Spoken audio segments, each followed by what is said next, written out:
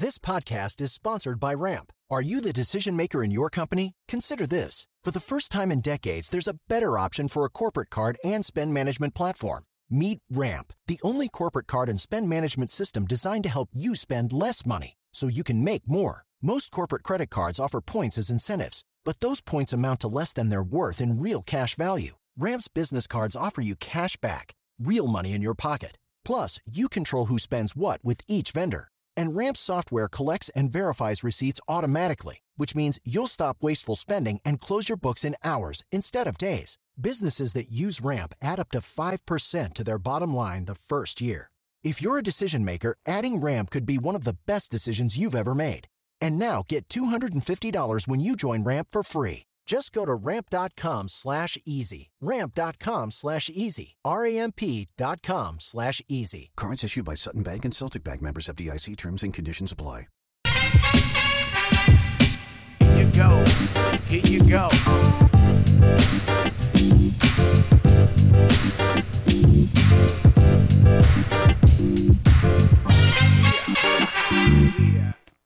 Panic. Nothing personal. Word of the day. It's Friday, May 26th, 2023, and the Heat are panicked. Or maybe it's just their fans. Or maybe it's nobody. Welcome to Nothing Personal. We are live on the Nothing Personal with David Sampson YouTube channel. How good a feeling is it that no matter what happens, Coca and I, when the clock strikes 8 a.m., we're here. I was watching the game last night. Another Game 7 for the Boston Celtics, their second in a row. Everyone's picking the Celtics. It's become this whole thing on social media, on sports media. All of the commentators are saying this is the time. Richard Jefferson came out. Ben Stiller, Celtics in 7. Everyone is saying this is where history is made because the Heat are the lower seed. The Heat are the worst team. The Celtics can't miss shots 4 games out of 7.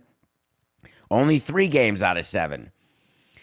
It was a home game for the Celtics. Granted, the Celtics have not been playing as well at home as they have on the road in this series, but all of that said, Game 5 is not a must-win for the Heat.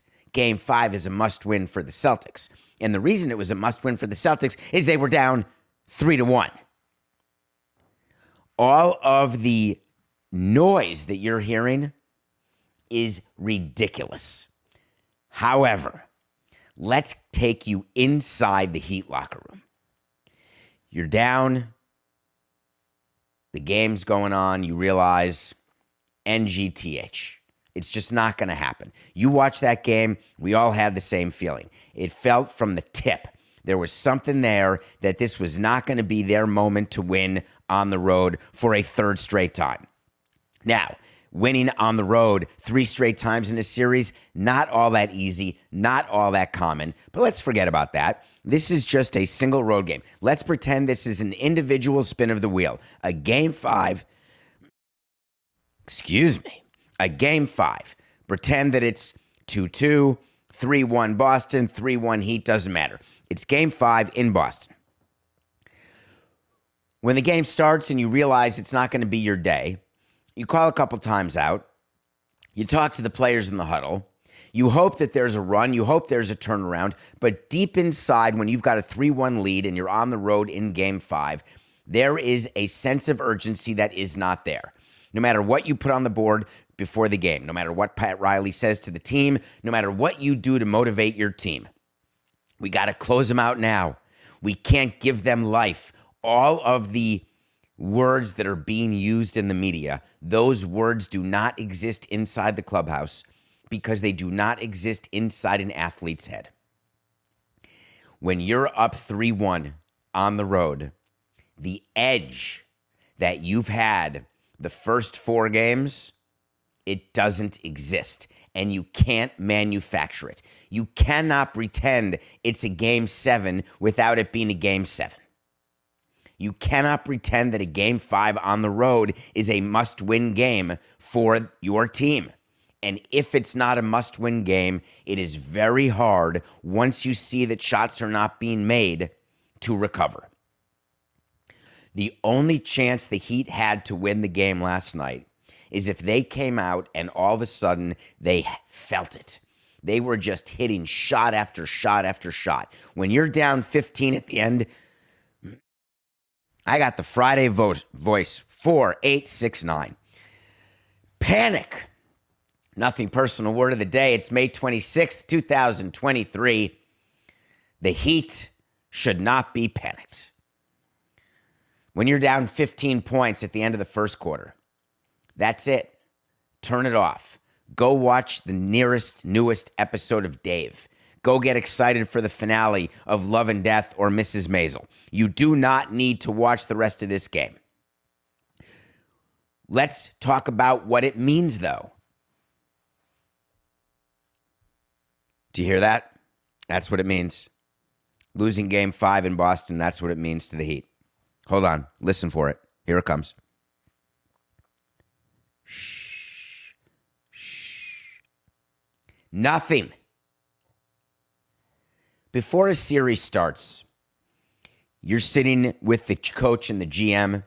You're going through your pitching plans. You're going through what the series looks like if it's the NBA or the NHL. You're going through whether or not you're starting on the road, starting at home. You're looking at you're basically planning out the series. You're planning it out with your players. You're planning it out with your coaches. I don't care what the sport is. When you are an underdog in a series, and the Heat are tremendous underdogs going into this series, every plan that you make before game one, every single plan has you winning the series in 6. It has you having a chance to win the series in 6. And that's where the Miami Heat are. I tried to explain it in 280 characters or fewer last night. I get a little more time today. When as an athlete or as a front office, you have something that's going according to plan, one of the most important parts of keeping that plan going is understanding that losing is part of a plan. And I don't mean you plan to lose or try to lose. What I do mean is that you accept what it takes to get to where you want to be. In order to try to clinch a game 6 at home, the score of the series has to be 3-2. We can outline which games we think we're going to win according to the pitching matchups, and we do that. We can outline what we want to see in terms of who gets at-bats, what we're going to try to do in certain situations. Sometimes it happens, sometimes it doesn't. But where do you think I got my consequentialist nature from? It certainly got perfected during my career in baseball because it was always taught to me, and I tried to teach it to others, that sometimes the way you get to where you're trying to get to is not what you had thought it would be, but the only relevant point is that there you are. And if you spend your time wondering why you got to where you are not on the path that you thought you were on, then you're ignoring the reality of the moment, and it's the moment you planned for and the moment that you wanted. The Miami Heat got onto the plane last night from Boston. They flew home to Miami with not 1 ounce of panic. 0. Not one player, not one coach, not one Pat Riley, not one Bob McAdoo, or one Alonzo Mourning. They go into Game 6 tomorrow night, Saturday, May 27th, with an opportunity to close out a series in the way that they had wanted. Now, let's go to the other side. The other side is the reality that the Boston Celtics have all the momentum. The Heat won the first 3 games. The Celtics won the last 2 games. The Celtics are all of a sudden not turning the ball over. The Heat are turning the ball over. The Celtics are all of a sudden shooting 3-pointers and making them to the tune of 34 for their last 83. The Heat are not hitting 3-pointers. They've only hit 17 in their last 55. Jimmy Butler had a terrible Game 5, scoring 14 points. It looks like the Heat were giving up. It is the end of the world as we know it. How can the Heat feel fine? Well, in the last 149 times that a team had a 3-0 lead, they lost the series exactly 0 times. But what if I told you only 11 times was there even a Game 6? Does that mean you panic? what if the Heat lose game 6? Then we go to a game 7 in Boston. That's it. Well, 3 times a team with a 3-0 lead went to a game 7, and they won. Why? Because no one has ever won down 0-3. Is this the time that it happens? All records are broken. All things that have never been done eventually get done. Is this the moment with the number 2 seeded Boston Celtics, clearly the better team, taking advantage of possibly having 2 more games where they hit shots? Are we witnessing history? Therefore, should it be time for the Heat to panic? That's not how teams think. It is the biggest difference between fans, media, and players and organizations. With the way we feel as fans, that's not what goes on inside the clubhouse. Not one member of the Heat is thinking to themselves, wow, we could be in the middle of history being made against us. Not one. Not for a second. It's not even discussed. They go into the game tomorrow night with full confidence that they're going to win, backed by nobody. Vegas has the Celtics favored by 3, which means Vegas now assumes that the Celtics are going to win the series, I guess, because they're going to be favored in game 6. If they win game 6, they'll be favored in game 7, yet the Celtics are still plus money to win the series. Why? Because it's never been done before.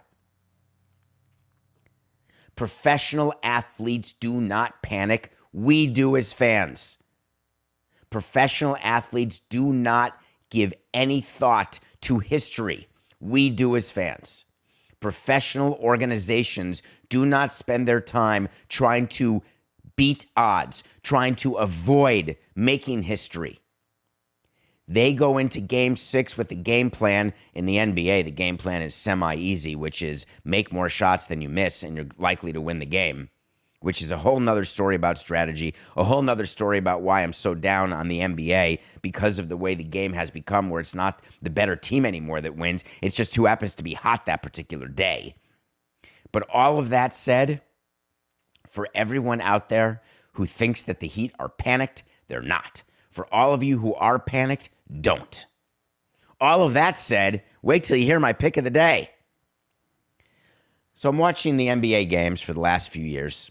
Not like I used to. I used to be a much bigger fan. And I was a fan. But my career robbed me of being a fan, which totally stinks. Trying to get it back. I tried to get it back with the Knicks, and it didn't work. I went full Barry Manilow. Tried to get the feeling back again and couldn't. But now, I'm beginning to fall back in love. And I'm looking at the game, and I don't love what I see. I love the feeling that I'm trying to get back. But the way the game is played, and this doesn't make me a boomer, it doesn't make me old school, I just don't think it looks good. And one of the things that drives me crazy about the NBA is the same thing that drives me crazy about soccer, except it's been a part of that sport forever. The concept of flopping makes me crazy. I've spoken to players. Side note, Coca, do you know that we'll talk to players about when a pitch comes inside and we need a base runner? We talk about selling the HBP. And there were years before instant replay started where if you sold it well enough, you could get awarded first base. And that is why it's the baseball version of flopping. There's several things, and I view flopping contextually as trying to put one over on the referee or umpire in order to benefit you or your team. That's sort of the definition, in my mind. So there's several things that we talk to baseball players about selling. Traps. Trapping is when you're diving for a ball, and sometimes it hits the ground first and then goes right into the glove. But what we teach them is, hey, when you trap a ball, you proceed as though that ball's been caught.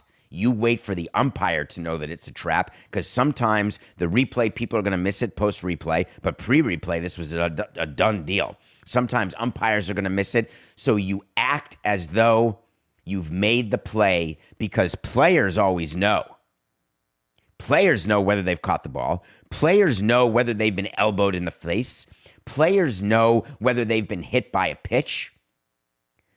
But we teach them to act. Even if you get away with it 1% of the time, and 99 times you are said, hey, you're an idiot. Would you get back in the box? You didn't get hit by a pitch. Or, hey, of course you didn't catch that ball.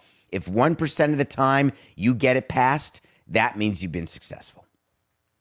NBA has this thing called flopping.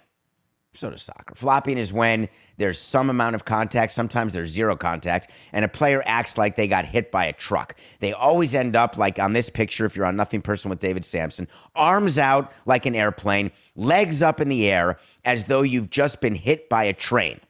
Or the push in the back one is one of my favorite ones. When two people go up for a rebound and they realize that the one in front can't get the rebound, so the guy in front then lunges himself forward as though he's been pushed in the back. That's a good one. You have to have the concomitant facial gestures. You have to sell it, I need grimacing. I need you to hold the part of your body that's hurt. I need you to stay on the ground until you get the call. In baseball, you put the bat down and start going to first base.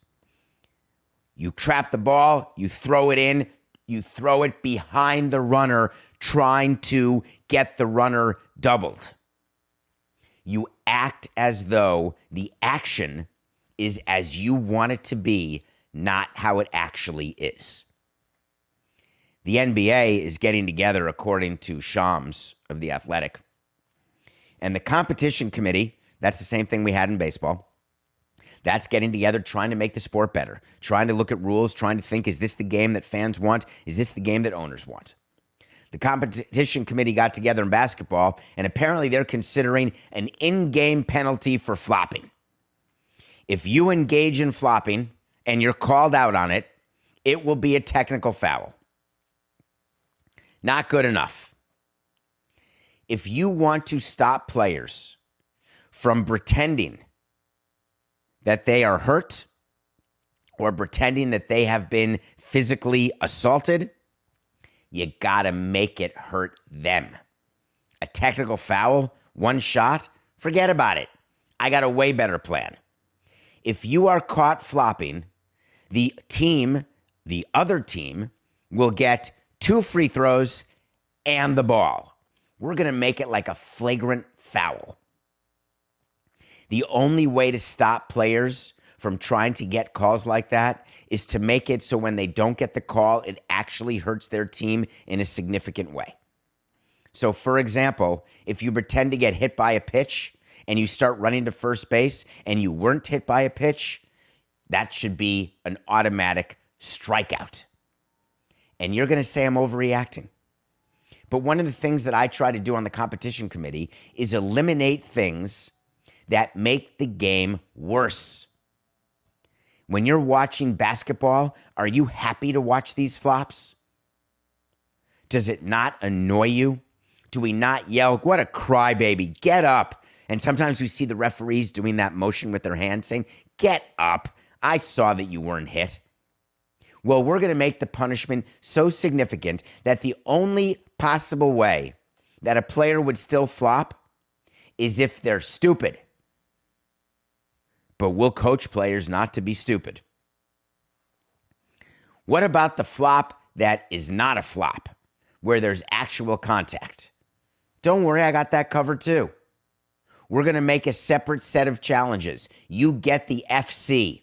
You get 1 FC per game, the flop challenge, where if you can prove by instant replay and video replay that in fact it was not a flop, you get your challenge back, you get the ball, and you get a free throw. So the one free throw that they want to give to the team who gets flopped against, I want to give 1 free throw to the flopper. Because if you get called with flopping, you challenge it with a flop challenge, and it turns out you weren't flopping, I want to reward you for that because you're being honest. I want to reward players for doing the right thing because all these executives like me and all these teams and all these managers and players, they're all trying to get one over on the referees and the umpires. Let's change the behavior. And there's only one way to do it, with penalties, meaningful penalties. I'm going to give you a wait to see about flopping. the flop rule is going to pass. Not my rule, the rule that Shams told you, which is the technical foul, one shot. I don't think they're ready for my rule. I don't think they want my rule. They think it's too prohibitive, too restrictive, too penaltive. I'm having a Friday brain moment. It's too big a penalty. So wait to see when I tell you something's going to happen. If it does, great. If it doesn't, great. Here's what's going to happen. The flop rule will pass before next season, and you will see technical fouls called, but I don't think players will change their behavior until the penalty gets even more severe. We'll see what happens. All right, when we come back, we're going to review a miniseries that just ended starring Elizabeth Olsen and Jesse Plemons called Love and Death. And then we got a great question. Here's a way to get on the show if you want to get it, so you want to talk to Samson. If you're from Wisconsin, you have a leg up already. We'll be right back. It's happening daily. We're being conned by the institutions we used to trust. The mainstream media is distracting us with meaningless headlines instead of focusing on the harsh realities facing American families. Time is short before something big happens, and that's why so many folks are preparing. They're becoming self-reliant by investing in emergency food storage from My Patriot Supply. Go to MyPatriotSupply.com and secure 4-week emergency food kits for each member of your family. Each kit contains tasty breakfasts, lunches, and dinners, averaging over 2,000 calories per day. Save $50 on each 4-week food kit you purchase, plus get free shipping on Ready Hour 4-week emergency food kits. You're not ready if it's not Ready Hour Foods. At My Patriot Supply, you can also get solar power generators, water filtration units, heirloom seeds, and survival gear. Order by 3 p.m. and your unmarked boxes ship the same day. Shop MyPatriotSupply.com today. MyPatriotSupply.com. Welcome back to Nothing Personal. It's David Sampson here every day, 8 a.m. with Matt Coca. Guess what? Monday is Memorial Day. That means it's a holiday. And that means at 8 a.m., we'll be here live. We're not taking Memorial Day off. Coca and I were talking before the show. It's a day that ends in Y that's not Saturday or Sunday. That means we do a show. So please join us Monday. Open your eyes. Join us 8 a.m. live for a new show. I got a busy day after this show is done wrapping. I've got my first sort of longer workout for this race I'm doing in September, this 4-4-48, running 4 miles every 4 hours for 48 hours. The training run today is 4 miles every 4 hours for 8 miles. No, 4, 8, 69. It is 4 miles every 4 hours for 8 hours. So I'm going to run like at 10 a.m. Eastern and then stop and then run again at 2 p.m. Eastern. And then my weekend starts. I don't know why I just told you that, but it's in my head right now because my back hurts and my legs hurt. Anyway, let's go on. Love and Death. I just finished episode 7. Had you heard of this story before? This is on HBO Max. 1268.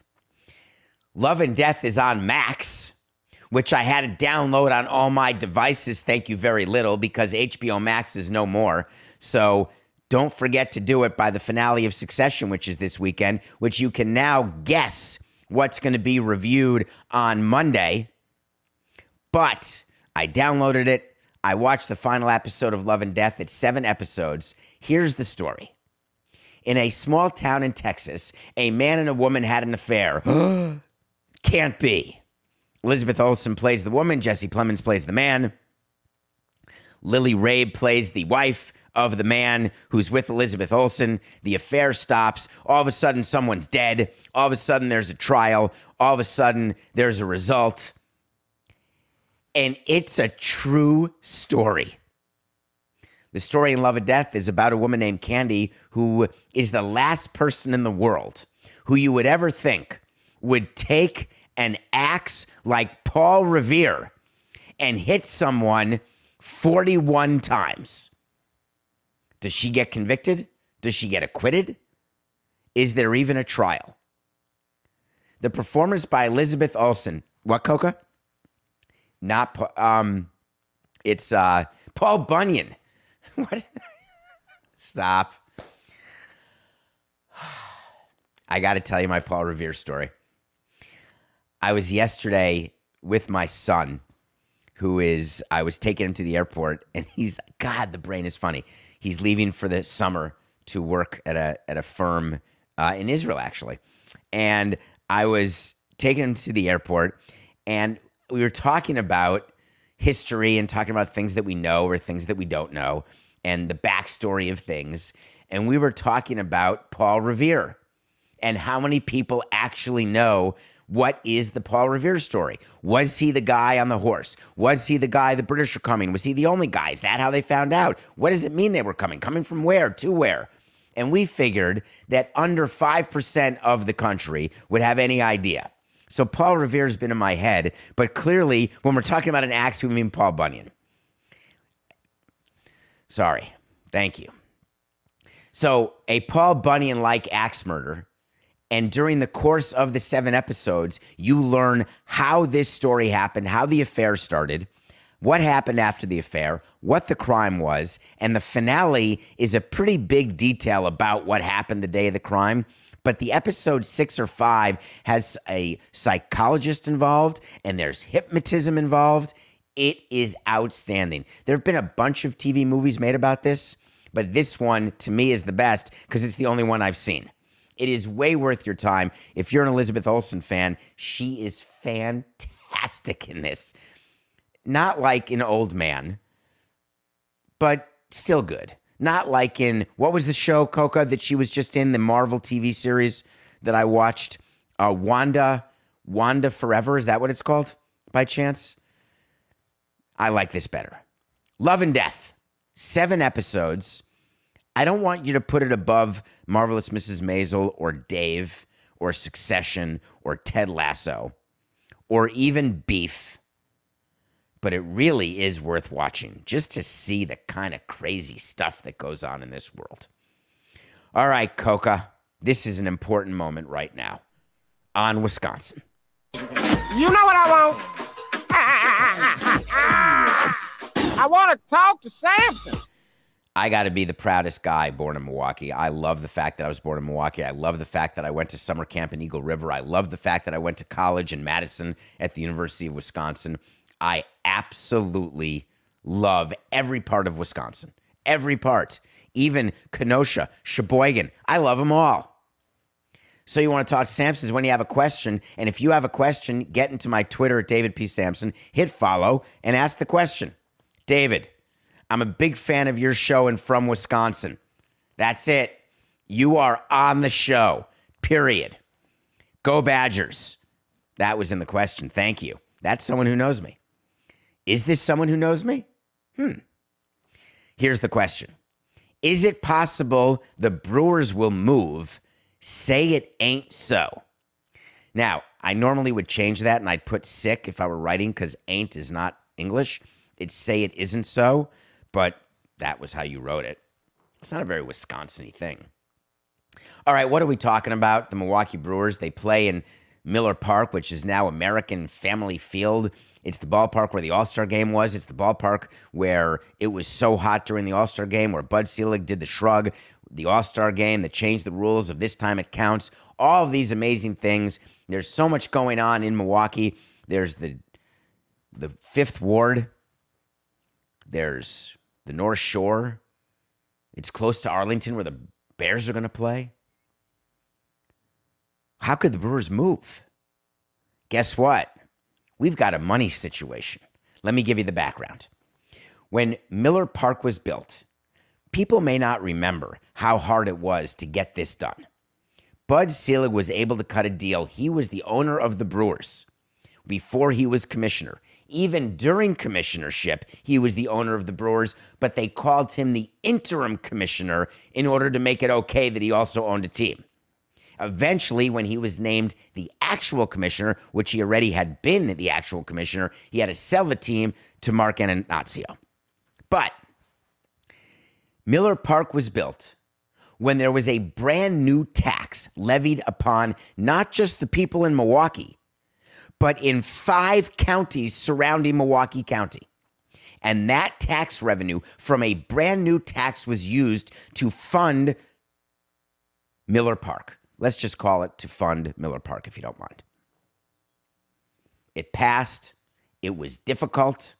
There was a fight. Somehow Bud Selig ended up not becoming unpopular.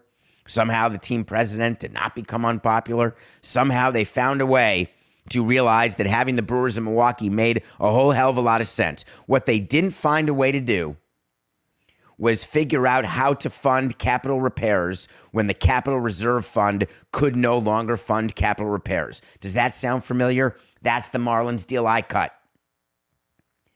We said we have a 38-year lease. We'll figure out how to fund the first 10 years. But after that, hey, we'll figure it out when it happens.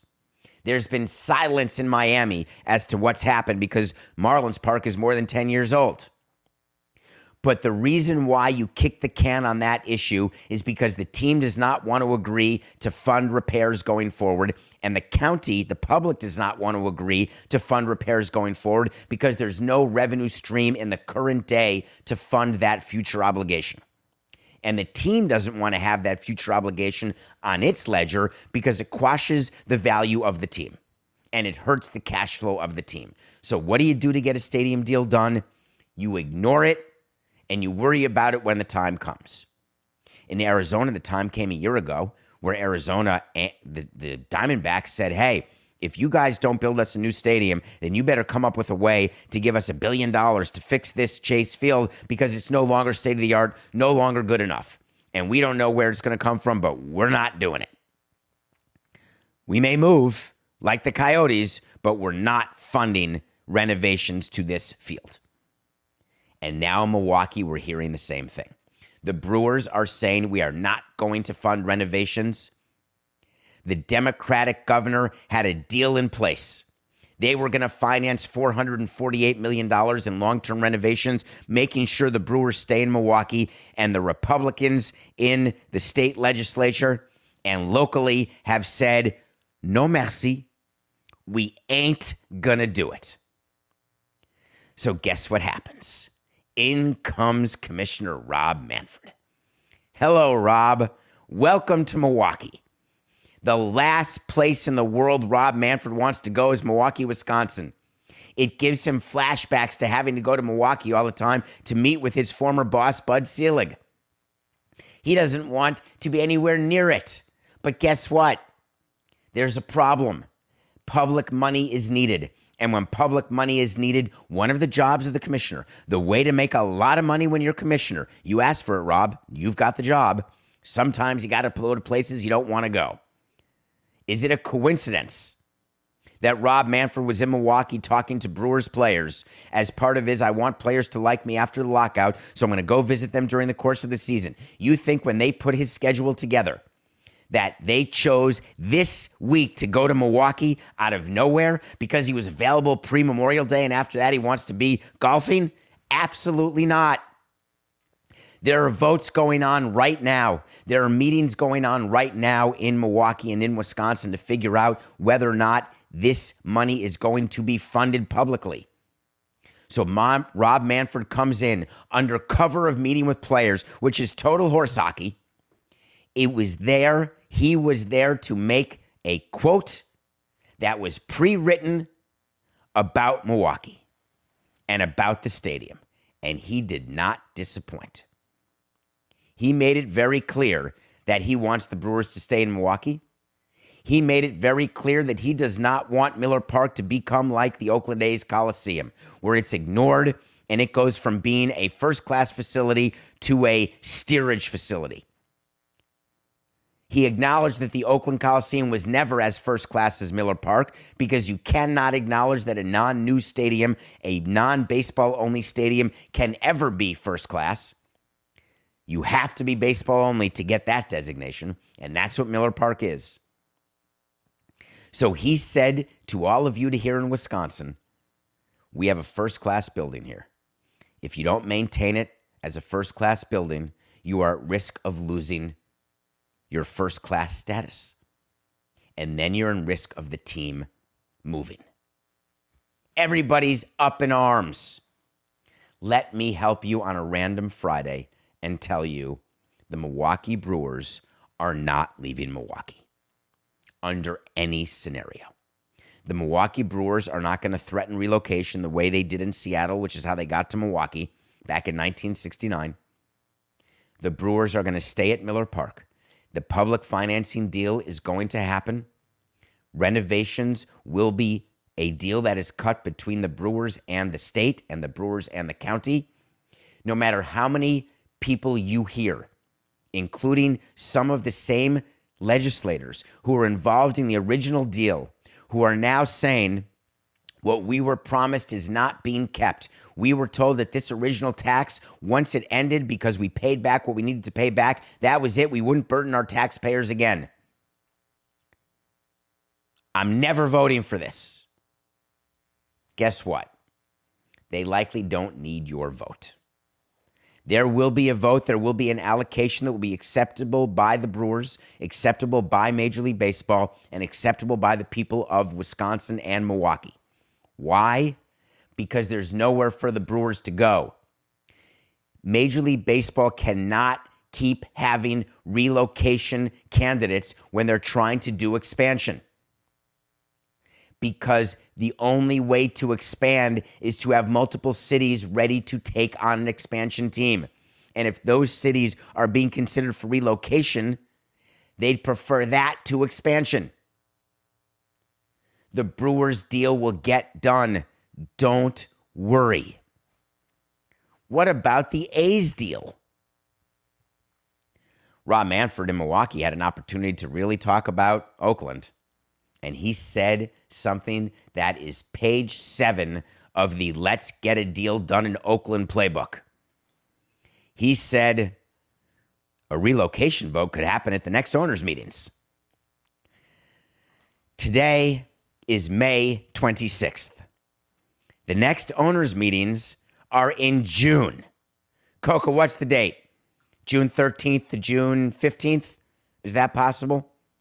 Is it that soon? I can't remember when the next thing is. Let's pretend it's June 25th, which would make it 30 days from today. Here's what has to happen in 30 days. The Las Vegas legislature has to have a bill put in front of it, a specific bill about public financing for an A's ballpark in Vegas. Then it has to be argued on the floor, then brought to a vote, then passed.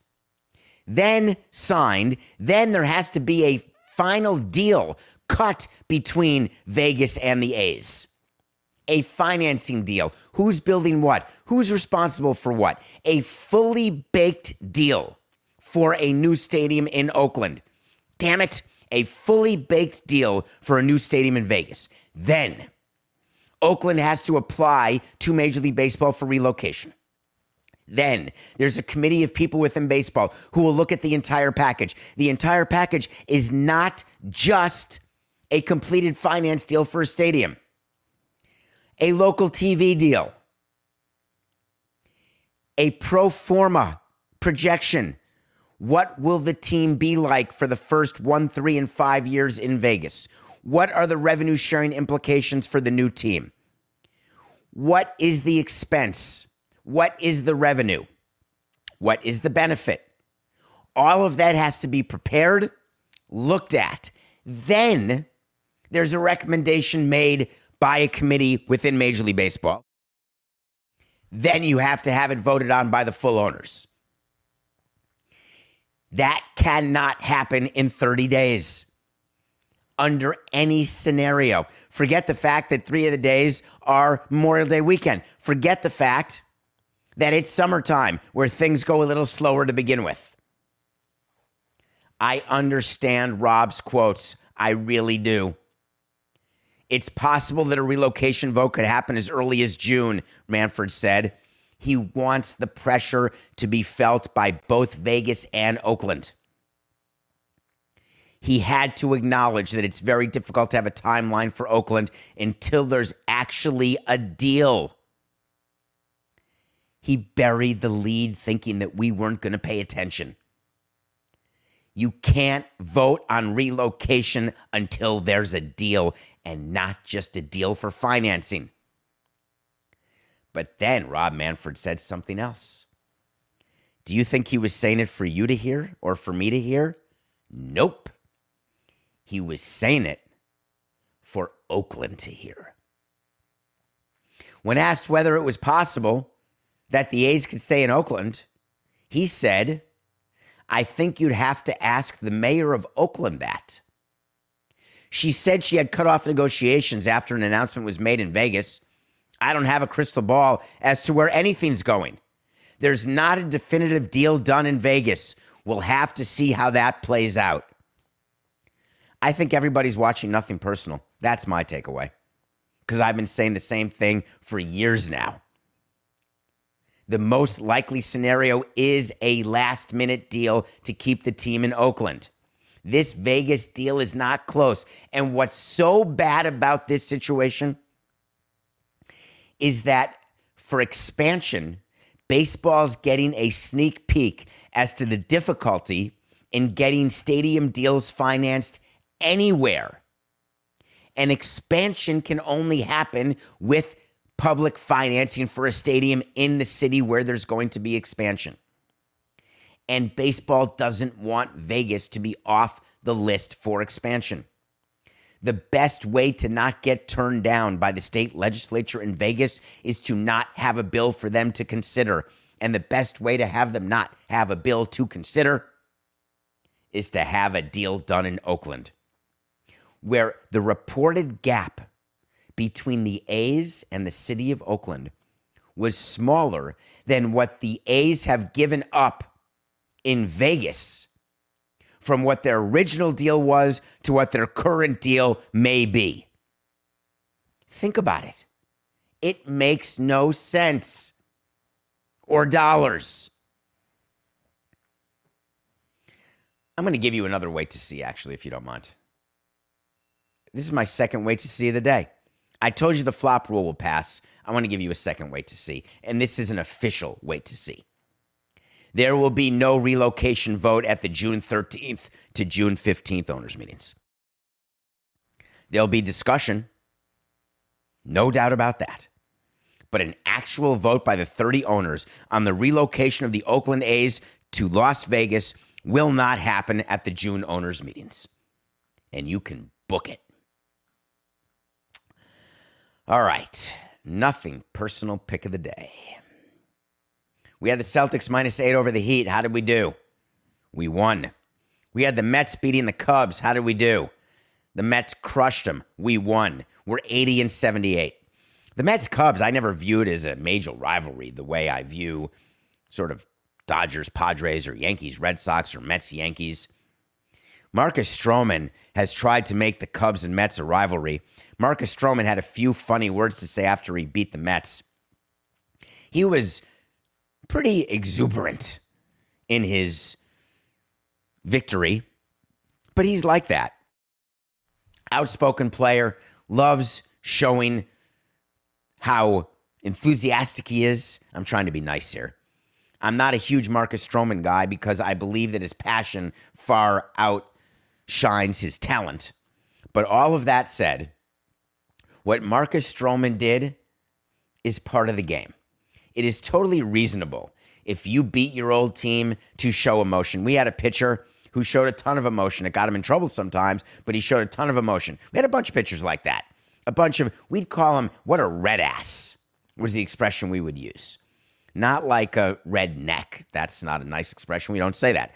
Red ass is someone like who has a burr up their butt, someone who just gets really into the competition, who really likes the idea. And I don't mean the Trevor Bauer sword celebration. I just mean someone who, when they win or when they get a big out or a big strikeout, they let go emotion. They're excited. They're competing.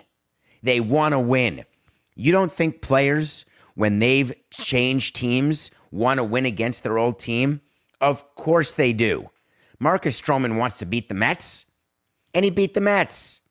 What's the big deal? Then some anonymous Met player says, well, we don't like that level of showmanship. That really ticked me off. I think the Mets should be much more focused on the fact that they're a mediocre team. We already covered the Cubs this week on the fact that they're a mediocre team. So anytime you have something to celebrate, you might as well celebrate. I get it. But spending the time worrying about what another team is doing, Buck Showalter, not my favorite manager, but boy, did he have it right. You don't like it? Do something about it. Play better. Hell yeah. That's my view of that. So we're 80 and 78. What do we got this weekend? Ooh, we got the Apple TV game. Who has Apple TV? I started watching Silo. I'm going to try to watch part of that this weekend. That's a new show on Apple TV Plus. And we're getting to the last Ted Lasso. There's going to be no Ted Lasso and no Succession and no Dave all in the same period of time. I am going to be despondent. I can feel it already, like my tummy hurts a little bit. Yankees are underdogs against the San Diego Padres because Joe Musgrove is pitching and the Yankees have a rookie going. The Padres lineup stinks. Yankees plus 105 at home against the Padres? Clearly I'm missing something, but not anymore. We are taking the Yankees plus 105. That's tonight. What about tomorrow? All right, let's talk about it to end the week.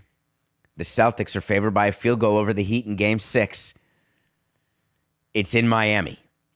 If the Celtics win, there's a Monday night Game 7, and we know how that goes. If the Heat win, they're going to Denver.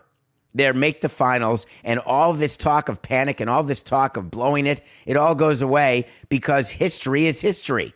You can't lose a series when you're up 3-0. What will sports talk shows ever have to talk about if the Heat beat the Celtics? I guess the firing of Joe Mazzulla? Here's the problem. The Celtics are going to beat the Heat in Game 6. I'm so sorry, Miami. You know I love you. You know I'm rooting for the Heat now, for sure. As much as I didn't root for them when I was with the Marlins, that's how much I root for them now. Celtics are giving 3 to the Heat. Way better team. They can smell it. And I told you that's a bunch of horse hockey.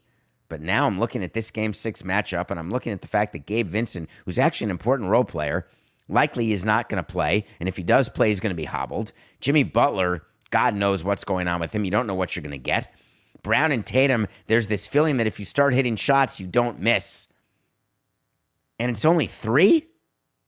Celtics -3 over Heat. So we get, on Memorial Day, a Game 7 where all the people who are taking off are going to have to work. I love that. But we'll be live Monday, 8 a.m., as always, to recap the weekend. Because for us, it's just business. Let's be careful out there. This is nothing personal.